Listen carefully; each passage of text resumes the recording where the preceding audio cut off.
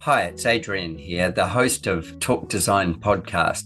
I would like to welcome you to a special series that I've created with the AIA Austin chapter. This is for their homes tour, which will be held in October on the 22nd and the 23rd in Austin, Texas. This homes tour I've been to many times, and it's a wonderful event. It's really well curated and incredible homes on it. And this year, we've got homes from a bunch of Austin's best architects and some really exciting projects. I've had the pleasure of interviewing each of these architects about the project and about the nuances of the project. So when you get a chance to listen to these podcasts, you're really going to find out some special little tips and have like a tour from the architect through each of these homes. The other thing that the AIA Austin chapter has done is they've arranged for webinars with the architects who have homes on the tour. These will kick off on the 21st of the 9th, and then they will run through to the 12th of the 10th. If you look up the AIA Austin's home tours schedule, you will find these listed there. This will be something really special. In the meantime, what I would ask you to do is subscribe to the Talk Design podcast. You'll find us online at www.talkdesign.show and on every podcast platform that you care to listen on. If you can subscribe there and then go to the latest series, which will be the AIA Austin Homes Tour. So have a look for that and dig out some of your favorite architects. There's lots to learn. And then if you're going to make it to the tour in person, you will also learn a whole lot more about these homes by listening to what the architects have had to say. You'll also see on our website some amazing photography by Leonard Formansky, who has done the photography for the tour this year. So thank you for listening, and I look forward to presenting each of these architects to you in this AIA Austin special series. Take care and enjoy.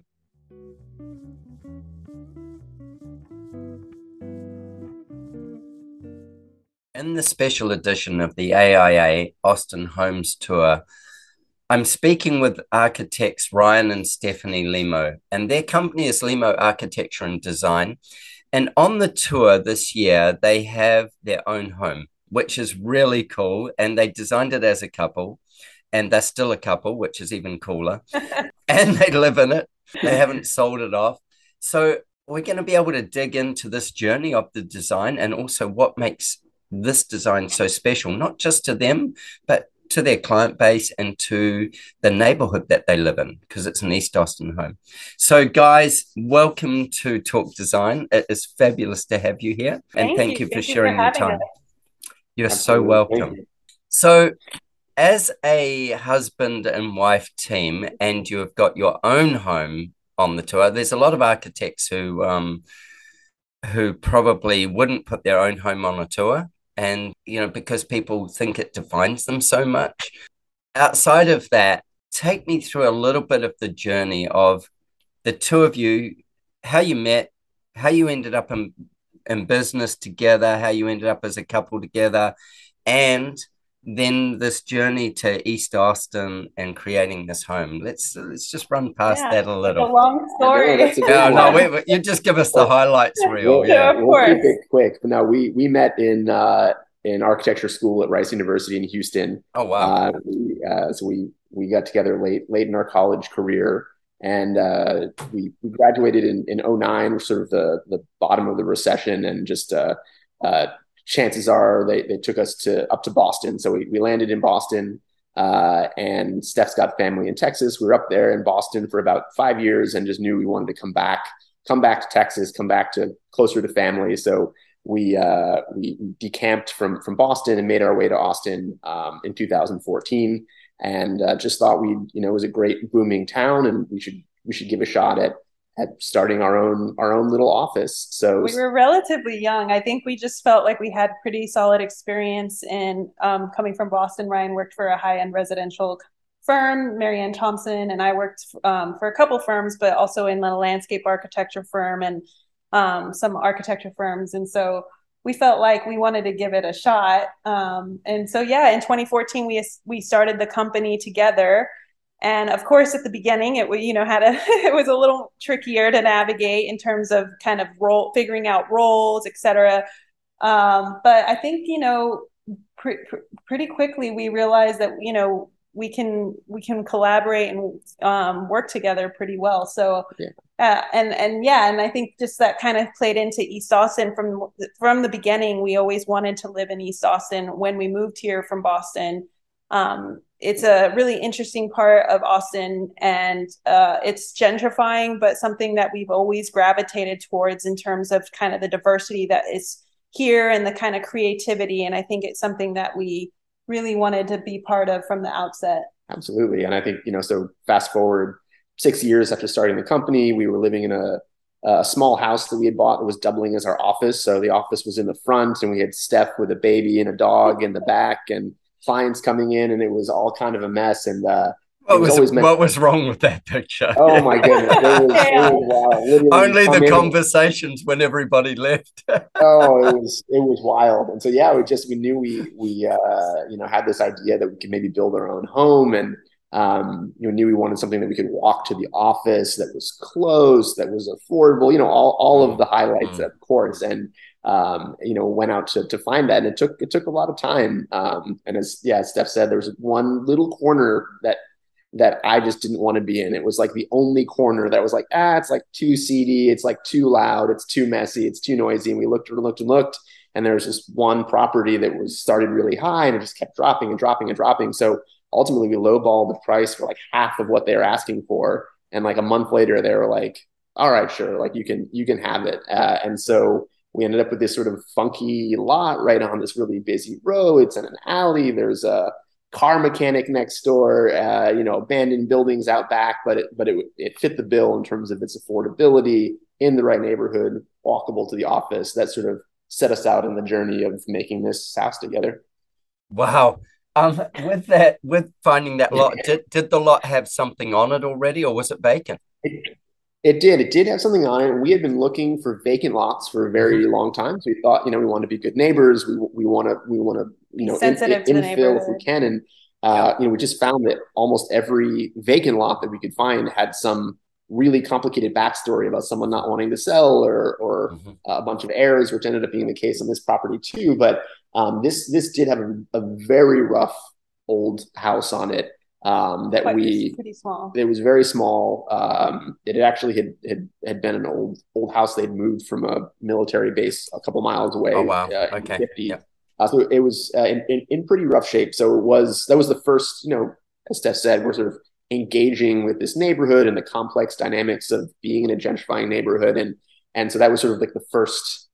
We'd like own that decision, to start the process of like we're gonna do this. We're gonna take this house down. It's not what we would choose on paper, but like this is something we're going to own as a choice. Something we wanted to be incredibly sensitive to, and from the outset. And I think that's part of what played into the design as well, is like, giving back to the neighborhood in terms of having a landscape in front with the, with the sidewalk, and just kind of the way we try to think about also pulling the changing the flipping the backyard front yard dynamic, and kind of flipping it on its head, where we pulled the house back so it didn't kind of wasn't overbearing on all the other homes.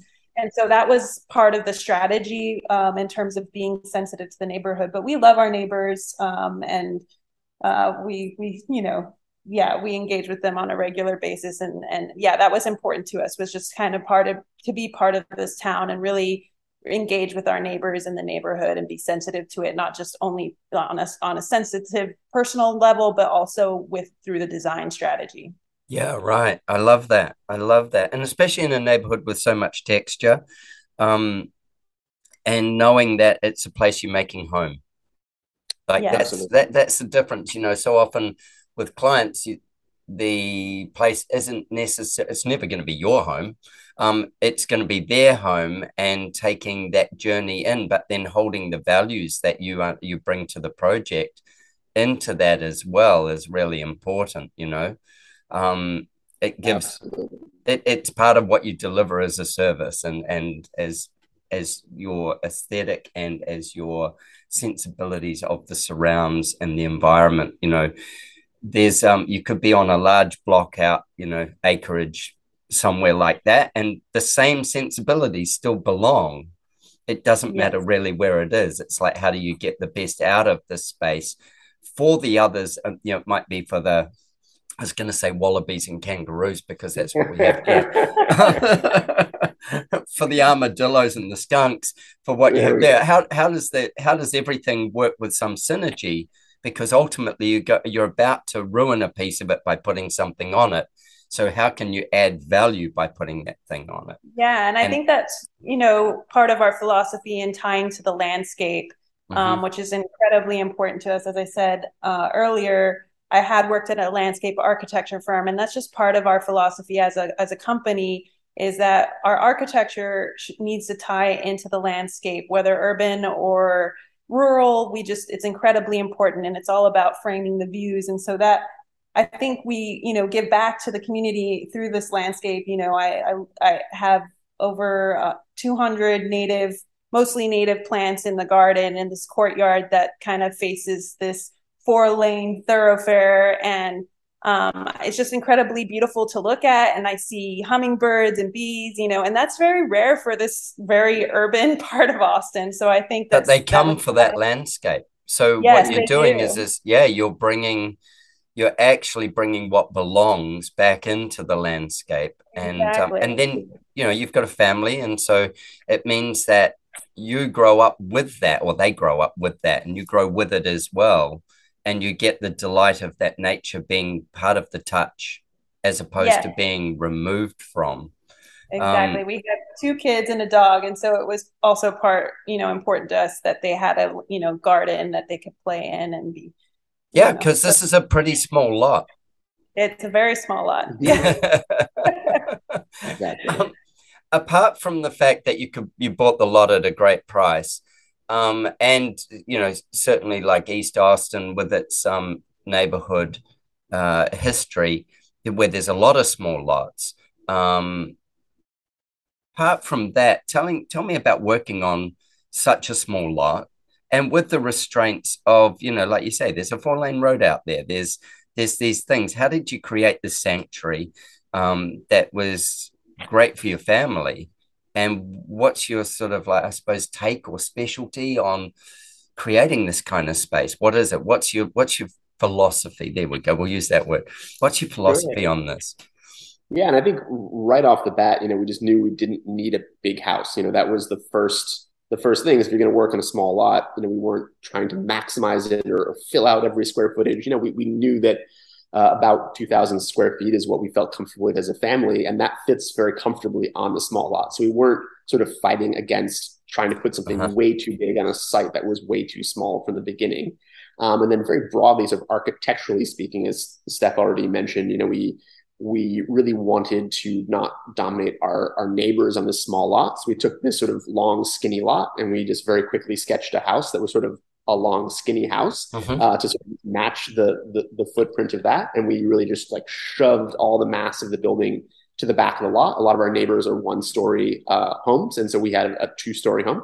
So we pushed it all the way to the back. And so, and then that really opened up the front as what would sort of more traditionally be the backyard, that allowed us to sort of like engage with the street front with this front courtyard, made a beautiful sort of porous wall that wrapped around it. Some of the landscape is outside the courtyard, sort of in the public. Some of it is inside. But those 2 major moves of like opening up this big front courtyard, pushing the mass back. Yeah, and the massing in the back kind of relates more to the commercial properties that are that are stories. So it also engaged with the right appropriate scale and proximity as well, which are about like next and behind us.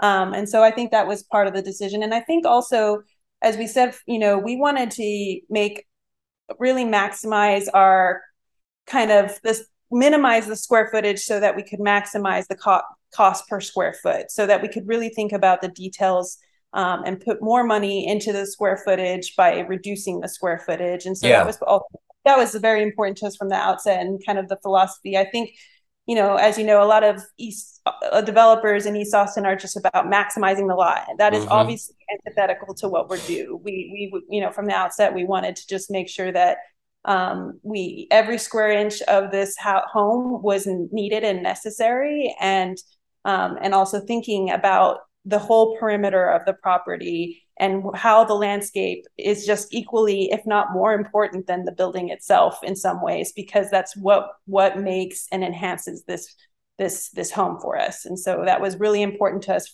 to design the landscape, from the beginning. I love that. I love that. It's like we were saying just before we started, you get the boundaries of the lot and all of it is your playground. And then the greater playground, whilst it's not yours to play in, as in to develop, but it is the surrounding homes and the surrounding buildings and the surrounding atmosphere and environment that you've positioned yourself in. And how do you tell a story that actually does all those things, not just one house bang in the back there or in the front there, and it overshadows the neighbors, or it makes issues for everybody else, or just being able to bring those hummingbirds and bees and things like that back into that environment and landscape. Not only do you get the beauty of it and live with it, but so does your neighbor. And so does the neighborhood, like the greater neighborhood, because suddenly there's a habitat and then that brings it back around. I think that's really, the sensibilities of that are beautiful. And again, me personally, I think, maximizing the or minimizing the square meterage or square feet of the home so that the budget is spent on making it better. Exactly. Not just adding extra walking space inside a house. Yeah. So we almost eliminated closets. We have two closets, and we really used IKEA, cabinetry to. So again, that was part of the philosophy as well. And I think in terms of like a really quick anecdote of how that really like applies in this house is there was one tree, it was just under protected size that we had to take down. It was sort of in the back of the lot. And so we have some friends who have a local wood mill. So they cut it down, they cut it into boards, they dried it. And instead of spending additional square footage on a dining room, we took that wood and turned it into like an amazing built-in table that's sort of like half kitchen island, half dining room table. So we eliminated the square footage that would have been dedicated to a dedicated dining room. We took that money, we put it into like a cool project with our friends, and and now we have something that's really special in the home, but we didn't have to pay for the space to do it. So there are some like concrete. And you got the wood from the site. And we got the wood from the site. So we thought that was like a really cool little anecdote. Yeah, we love it. It's a great story too, that we love. I think this is one of these things that when you're on the tour, so to the listeners, when you're on the tour and you go to Ryan and Stephanie's home, look for it. Look for this and know that this was, like a small tree from the backyard that went and then got repurposed, and it became it's still a part of the story and a part of the site. It may have lost its green leaves, but it's it delivers again back to your family, and to your friends and your breakfast, lunch, and dinner. I was about to say it's like right in the heart of the home where it delivers hugely, like it's not in the back shed or something like that. It's actually right where you use it on a daily basis. I love that. I love that. The intent in a very concrete way, I think. Yeah.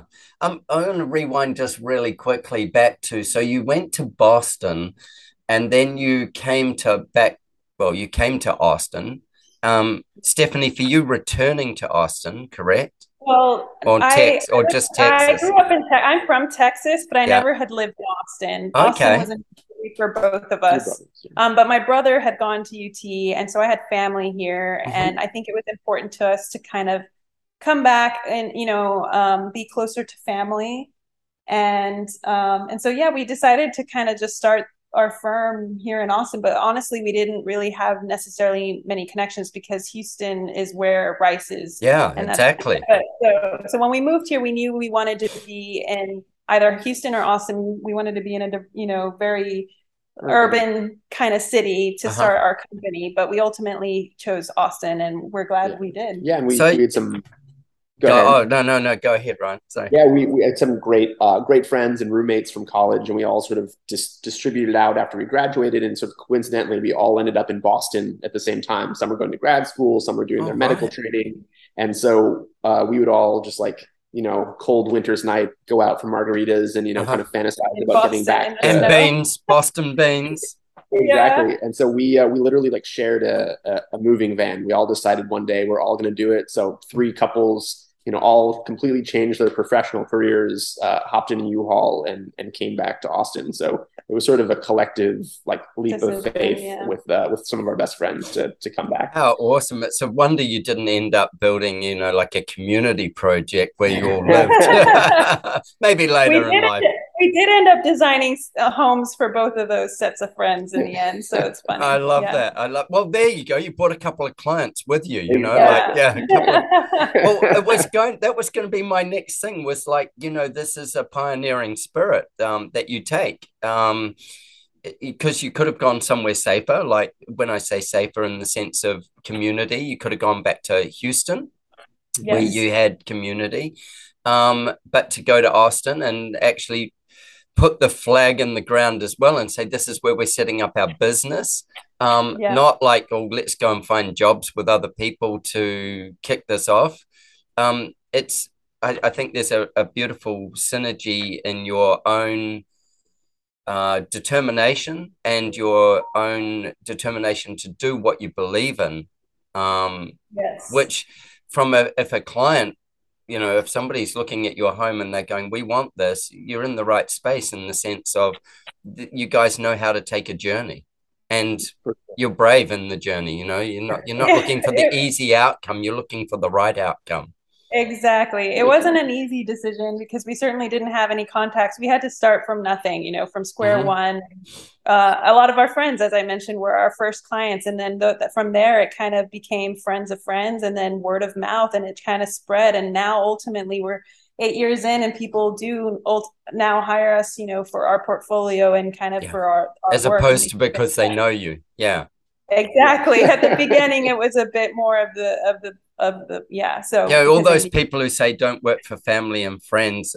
I think in the architectural world, a lot of people get their start working for family and friends, and it's not the easy route, but yeah, I think we worked through it. Yeah, I think it also it shows that your ability to deal with people is really high because those will be the relationships that are most precious. I'd rather have them as a friend than a client. So making the relationships work and still delivering them on your beliefs of what you can do for them is really important. I think it's a great story. And that ties into why the people matter as clients, that conversation. I think, we really we just try to work with great people ultimately at the end of the day, whether they're our friends or family or, when we're interviewing clients, we really just, really like to kind of hear who they are and as it's a long process. You have to you get to know each other very intimately, so you want to make sure to say getting that a good relationship. And one that's flexible enough to hear each other and grow and be with each other through that process as well. That's really important. So I want you to take me from the streetscape, because when people are going to come to this home, I say this home, your home. That was a bit insensitive. When people come to your home, they're going to park somewhere, God knows where, but close by, we hope. And they're going to walk. They're going to get to walk to your front door. I want you to take me for a little journey from your architectural eyes to I'm on the sidewalk. And now where do I need to pause? Where do I need to take a breath? Where do I need to see what you've set up in this journey so that I can get the depth of the appreciation? Because it's so special, because most of the time people, they don't know your brief. They don't know what you chose and why you chose it. So Can we do a walkthrough, please? Yeah, and it's funny. It sounds like a simple question, but it's almost not on this house because of the way that we set it up. The sort of like front or the front door is intentionally sort of subverted to a degree, and so the lot is this long, skinny lot. There's a very busy road, but it's also on an alley. So the alley has car mechanic shops, and that's actually where we set up our front door. So it's just these two kind of for big ourselves. For ourselves, two sort of big black boxes, and because it's an alley with the setback requirements of the city, we were able to actually project a little canopy like almost right up to the alley. So like it's very rare in Austin where you can almost and we haven't and we sort of peeled back this little cinder block wall that we have. So there's a little sort of like landscape pocket, and there's a little sort of custom made pivot wood door. We actually resalvaged some wood from another client's project with this little canopy. So it's a sort of interesting, almost like fantasy entrance, where it's like this modern thing just like pushed right out like the back end of a mechanic shop. And so coming through that door, sort of opens up to the inside of the wall, which is this very lush, light-filled space, which is in complete kind of contrast. Again, we've got little hints of it with where we've pulled the wall back. When you kind of come through this nice pivot door and walk into the living room, again, the whole connection of the living room, the dining room, the kitchen are all directly connected out to this sort of courtyard or landscape. And again, I think that's the really first impression that you're going to get, is how unique it is to be in an urban environment, but still have, we don't have any blinds on the windows, we don't have any curtains. You just come in and, you can see all the sort of urban buildings around us, but it's just full of light and it's full of lush green space, and it's very open. And so that's sort of a, we just are always so pleased with, again, being able to walk around with wide open windows, looking out to plants in this urban environment. So again, kind of coming out of that and then sort of looking back into the sort of secret garden is really what you'll first notice. I think, as Ryan was saying, it's also an interesting question because it depends on who you are. Like, we enter the house. Either we have the back driveway, which is kind of the back, or as Ryan was mentioning, that kind of pivot door off the alley. But we, kind of designed the house for, guests to enter from the front. Yeah, with sure. The street front. And so they actually, I think that's also an interesting, moment, is when they kind of they can park in front. And then there's a little gate, there's also a wall there and a gate with a landscape moment, kind of more of a dry desert landscape that kind of gives them an idea of what's behind. And then behind it's a hint to the future. It's a hint to what it is. And then, as you kind of wrap into that entry as a guest, you kind of just are immediately into this courtyard and looking at the home. Yeah, how cool. It reminds me, and like I haven't seen enough of it to know, but reminds me of almost like that mid-century modern thing where you kind of get to see the privacy wall first, and then all of a sudden it reveals itself as you go in. So you might get a nice lead-up garden to that privacy wall, and then you go through the door and everything's revealed. Not everything's revealed. It starts to reveal. Right. And that wall is important because it's, in line with where all the other homes are. So that's kind of, and so it's, again, not overbearing at all. It still has a landscape in front. And it also is kind of what makes it a safe haven for our children to play in the yard, and the dog. And it buffers, again, the pollution and the sound from the traffic from the four lane car. Because that's the everybody who's coming on the tour will come through that guest entrance. With that will be their journey. So that if they take a little pause as they come through that area, and then look and get the sensibility of we're shifting from one, and then we're transitioning into it again, but it's a continued journey of that landscape opening up. And then getting the privacy and stuff. And this is the safety zone. This is the space where family starts and friends start, it's beyond the public zone. And then we get into the home, and Ryan, you were just saying, it's filled with light and no window furnishing.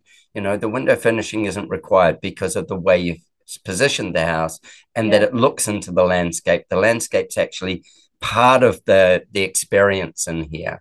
I Very think much that's so. really cool. And Yeah. take me through the house. Tell me some secret little gems. Where would I go next as I go into your home? Yeah, well, we definitely mentioned, I think we have some great friends who are steel fabricators. So that's sort Uh-huh. of one of the themes of the house is there are a number of sort of little steel moments around the home, which was our sort of flourish.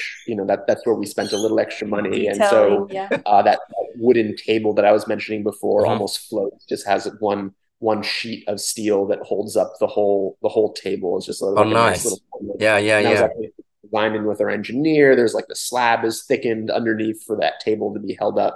The entire backsplash is steel with a few little like select outlets cut into it. So there's some really nice little steel moments.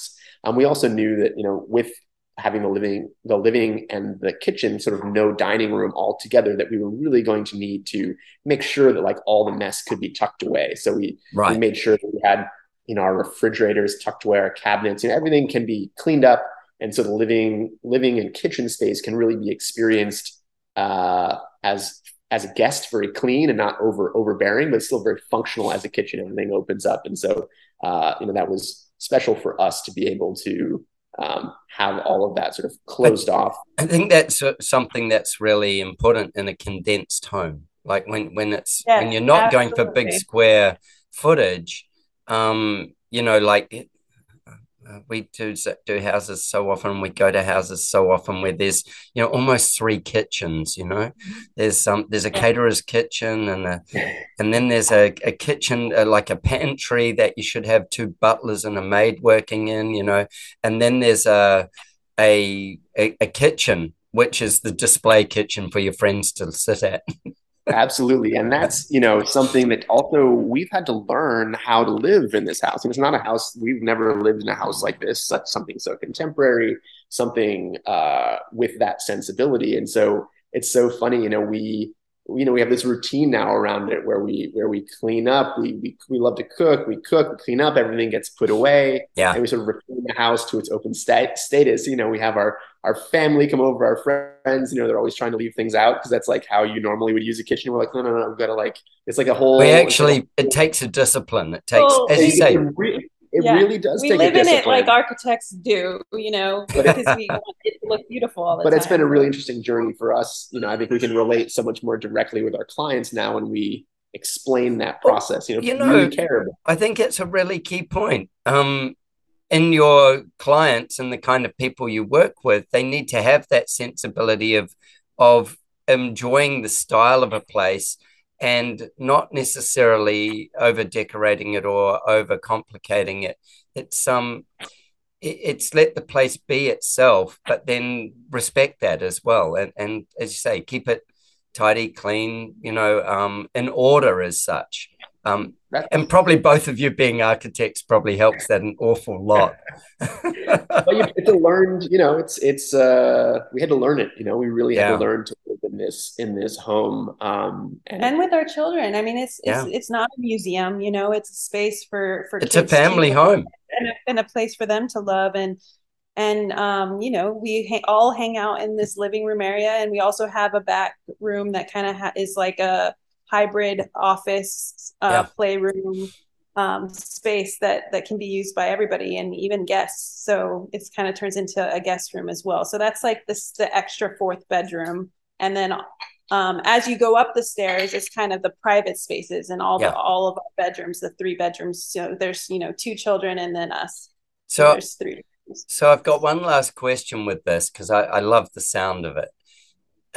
Of your home and the sensibilities that you put into this space and how you are so consciously aware of what you're creating. Your other love is, like these sort of like, let's say, rural landscape, homes and rural landscapes. Tell me the difference in the approach or the difference in the outcomes that when you go to rural, that happens. Yeah, and so much, in an urban context, your site constraints are so they define the project in such specific terms. Uh-huh. We have a big west-facing piece of glass in here because that's the direction, like the whole building has to fit on this long, skinny lot. Sure. And so that's not something, so you're able to use siting very differently when you're on a more open or a more rural lot, right? You're able to really use the form of the building. You're able to use the environmental conditions where the light is, the sunrise and the sunset. And so that's a major factor. Just the urban constraints really dictate so much more about how a project will work, and it's much more of a blank slate. But ultimately, it's about connection to context, and so that way, it's actually rather similar about the neighborhood and the context of the neighborhood, and creating our own landscape within that. Yeah. Versus in a rural setting, you're kind of really working with the natural environment and embracing that. That is the neighborhood. Yeah. It is the neighborhood, and you try to really frame the views to the trees, and to the light, and you really think about that. And usually we also like to kind of get a little more creative formally. This is a box, and this home that you see is gotcha. I think a beautiful box on a box. It's a box on a box, but it's beautifully presented. Yeah, and I think that again, but it's tied to that landscape that we created within this courtyard. Mm-hmm. But in a rural setting, it's the opposite, where it's just kind of more all about embracing the natural environment and what's there, and really designing to that. That's right. So we end up with just typically much more expressive structures when we're out in the landscape. Mm-hmm. That sort of the actual form of the structure is more likely to be dynamic over, like you said, it's a box, and it's a box on a box, but that also suits the nature of the environment of East Austin neighborhood. Yeah. Exactly. Right. And we've pushed against, that's typical. Obviously, we've done interesting formal projects in urban lots. We've done boxes in rural lots too. It's not a hard rule, but I would say in general, that it gives you the freedom to play the form quite a bit more. And it's an elegant move here, I think. It's just but still the sensibilities around size and budget and value per square foot. Complicating. Exactly. Yeah. These are the things that you carry with you in whichever space. Now, I know I started right at the very beginning because that wasn't my last question, but I've got one more.